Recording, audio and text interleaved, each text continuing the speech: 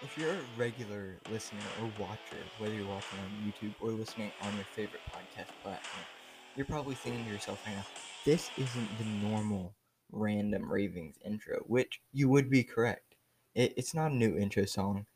And if you're listening on Spotify or Anchor.fm, you will notice that the cover of this episode is actually different from all the rest. And you may have noticed by the title, this is actually a kickoff to a series, basically, within Random Ravings called The Football Frontier. If you've been a long-time listener of the Breakaway Podcast Network, you'll know that before I started Random Ravings, if you don't know who I am, I probably should have introduced myself. My name's Caleb. I'm your host for Random Ravings and The Football Frontier. But as I was saying, I really should get better at introducing myself before I start talking, just because. But also, I have a new setup here, all thanks to our Patreon, Michael. Huge shout out to him. I was also able to get new headphones, which aren't quite here yet, but they will be coming soon. So if you want to support the podcast, get a little more by giving a little more, head over to patreon.com or just hit the link in the description. But as I was saying,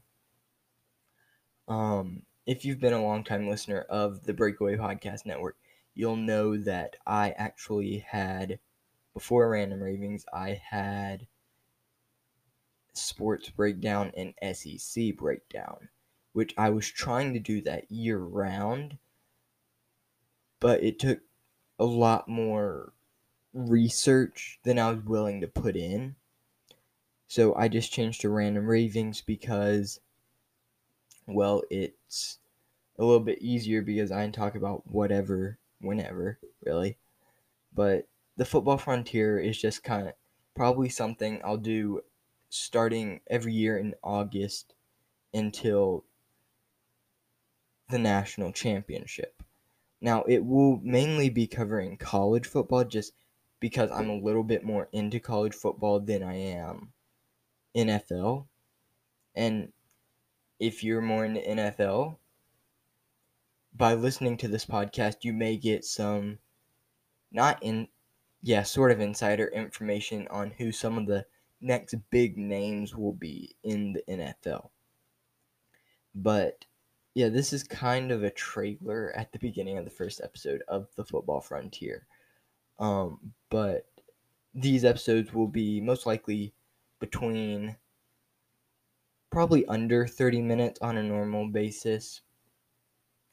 And I'm just going to go ahead and let you guys know that I am a Georgia fan, UGA, go Dogs. So if I'm talking about the Dogs, I'm trying to figure out how to word this. I'm going to be fan bias, if you know that what that means. If I'm talking about Georgia, I may become a little bit Georgia bias. If I'm talking about, say, Alabama, Georgia, or something like that, I'm going to become fan bias. So just going to kind of throw that out there. But let's go ahead and get into the college football news that's been happening within these past few weeks and months. So the big news story in college football is UConn, University of Connecticut, I believe. The University of Connecticut Huskies have opted out the season of 2020. So the UConn Huskies are not playing this season. One of the reasons I think they opted out is because they recently left the American League, I believe, which was their conference, and became an independent school. Notre Dame is an independent school. I'll talk about them a little bit later on in this episode. But personally, I do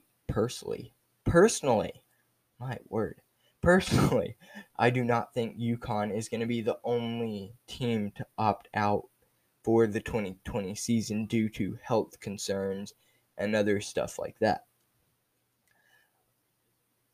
Yes, I do believe one of the main reasons they opted out is because most conferences and teams are doing a conference-only schedule, and because they do not have a conference and they are I just forgot the word. Wow. They're not in a conference? My mind just went blank on the word. But they don't have a conference schedule to play because they're no longer in the conference. Now, like I said just a couple of minutes ago, Notre Dame is also independent. That's what I was thinking. An independent school. But this season they actually decided to join the ACC for a conference only schedule because if you didn't know, the Fighting Irish were Notre Dame Fighting Irish. They were part of the ACC before becoming independent. So on their schedule,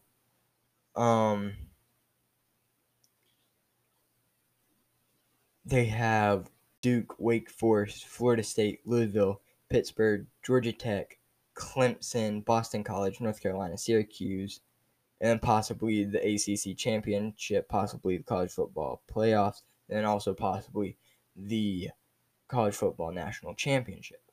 Now, I think it's great that they joined the ACC, mainly because if you look at Clemson's schedule, let me pull it up here, but they have nobody in the ACC to really challenge them. They had, I guess, North Carolina, who personally I believe is the best team that could have challenged them in the ACC, but they really didn't have anyone that was going to be able to challenge them in their schedule because they had Wake Forest, Virginia, Miami, Georgia Tech, Syracuse, Boston College, Florida State, Pittsburgh, and Virginia Tech. They didn't have North Carolina, which would have been their biggest competitor. But now, I personally think this is going to be a really good game on November 7th. They're going to be at Notre Dame. Notre Dame and Clemson are both contenders for the national championship and the playoffs this year because of that game. That one game may decide who goes to the ACC championship and who, in the end, will go to the college football playoffs. Now, this goes the same way for the SEC teams because LSU, which I'm going to talk about them a lot in a second here, but LSU, Alabama, and Georgia are all serious title contenders, as well as Florida. But when I think of Florida, some of the things they have done within the recent weeks kind of worries me. Are they going to be a legitimate playoff contender? But LSU, they're still a good team. Yes, they have a good coaching staff, but are they still the team they were last year with Joe Burrow? Do they still have that kind of do they still have that it factor? Do they have that it player, that person who is going to carry them to the SEC championship and all overall um the playoffs really? Um okay, let me get into this real quickly about Florida. So Florida fans were and coaching staff and some of the players even they were complaining that they now have to face Alabama on their football schedule. Now, Georgia, who is the other contender for the SEC East, they aren't complaining because Alabama was already on their schedule for 2020. Florida fans and coaches and possibly some players are complaining that they now have to face Alabama as well. On paper, before the changes to conference only in Alabama was is possibly being put onto their schedule. Florida, I would dare say, had a cakewalk to the SEC championship game as the East if they did indeed beat Georgia in the war for the Okefenokee Ore / the world's largest outdoor cocktail party. I don't know why they changed the name.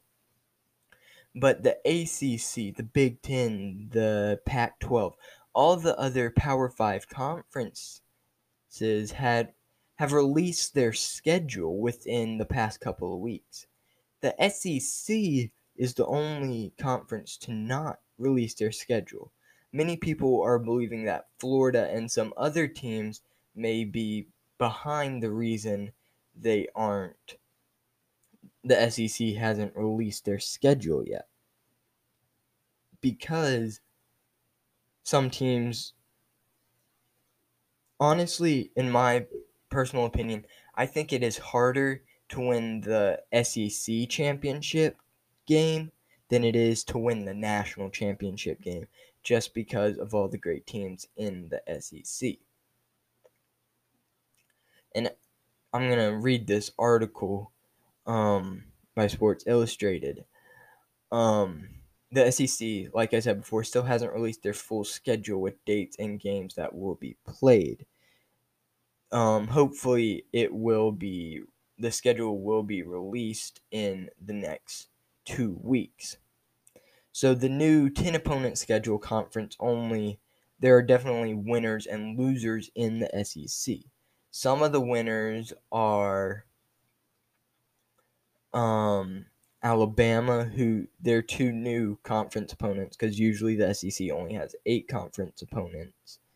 But they were added on 2 more.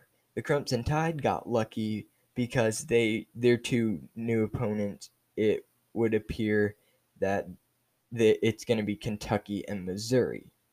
But the most important thing for Alabama is avoiding Florida, which I disagree.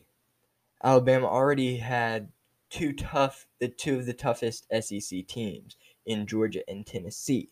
And I'm pretty sure this is true. They weren't eager to add a third. I'm not saying Missouri and Kentucky are pushovers. I'm just saying they're not the toughest teams to beat. I disagree with the writer here that Tennessee is a tough SEC East team. Yes, they did good in recruiting, but all the people they're recruiting are freshmen. How are those freshmen going to be able to? How's their high school playing time going to reflect in the college playing time? Georgia is also one of the teams who got on the luckier side of adding 2 more SEC teams. Headed into the season, it appears that they will be facing Arkansas and Mississippi State as the 2 added SEC teams. LSU, also a pretty big win. It appears they'll be facing Missouri and Vanderbilt as their 2 new opponents. Ole Miss, who they're not a great team, but they are going to face Kentucky and South Carolina. Now, Kentucky and South Carolina are both pretty good teams. South Carolina has a great back end of their defense. Their safeties can rush. They have really good pass coverage.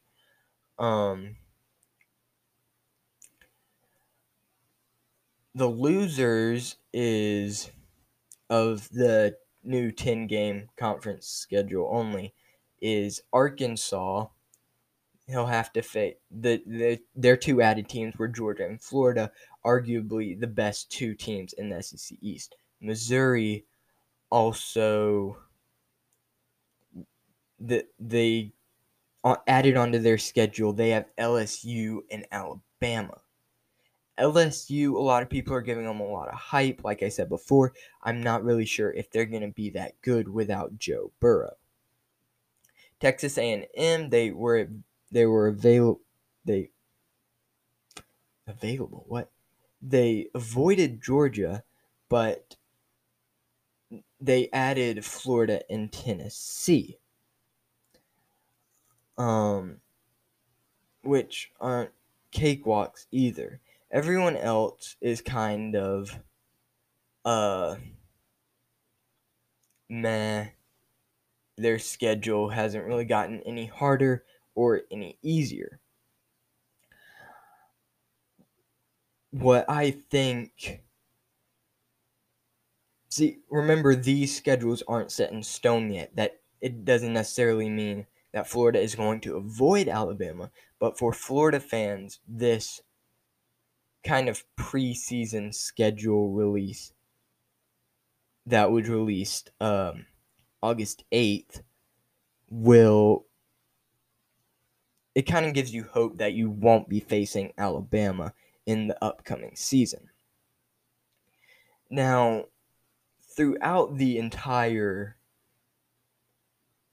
season for college football, none of the schedules are currently set in stone because, like in the MLB, the Marlins, I believe, or the Rays, one of them,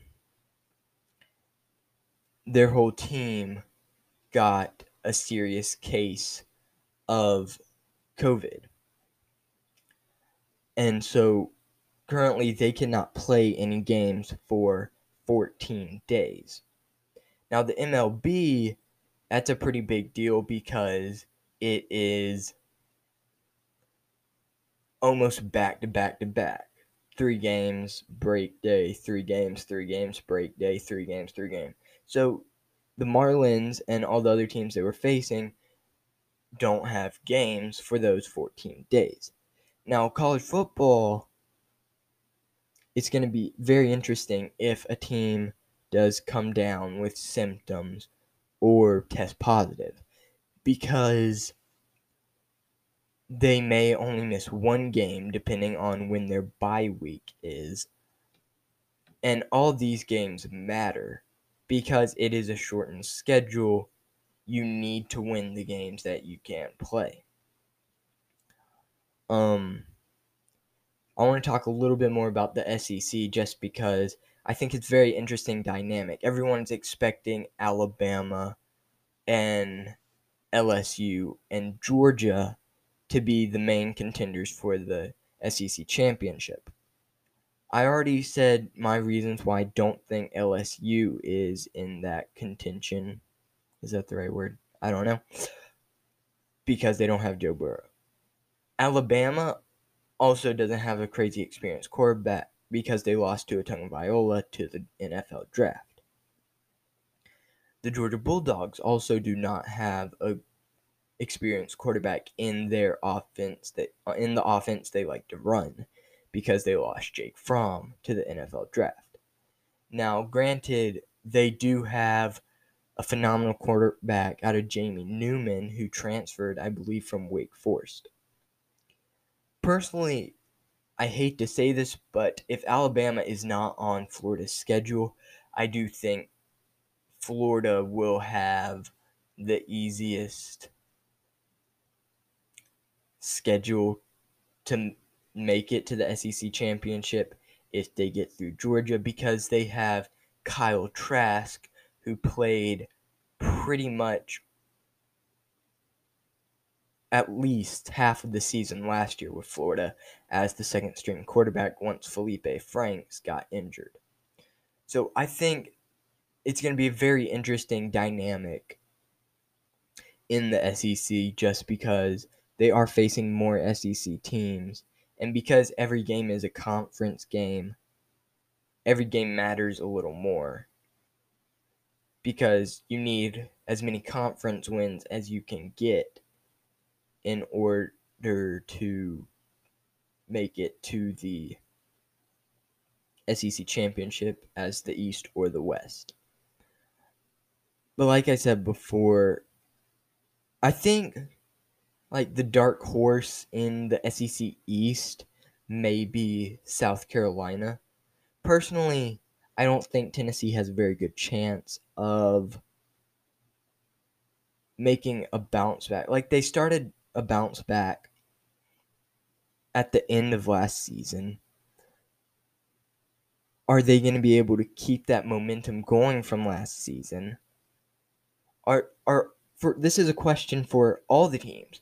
Are their players in the correct physical as well as mental condition for a football season after not being able to do summer camps, team workouts, and all the other stuff that comes with college football? And with that being said, this wraps up the first episode of the Football Frontier. I hope you will join me next week for another episode of the Football Frontier. I'm really not sure if I'm going to be releasing weekly or every other week, but make sure you subscribe to Random Ravings to also hear regular episodes of Random Ravings as well as the Football Frontier. And don't forget to share this episode with your friends, whether they're a Florida fan, Alabama Flan. Yeah, if your friends at Alabama Flan, make sure you share this episode with them, or whether they're just a college football fan in general. And make sure you rate and subscribe on whatever. Leave a comment and a review on Apple Podcast, and I will be seeing you guys next week for the next, possibly next week, who knows when, for the next episode of the Football Frontier.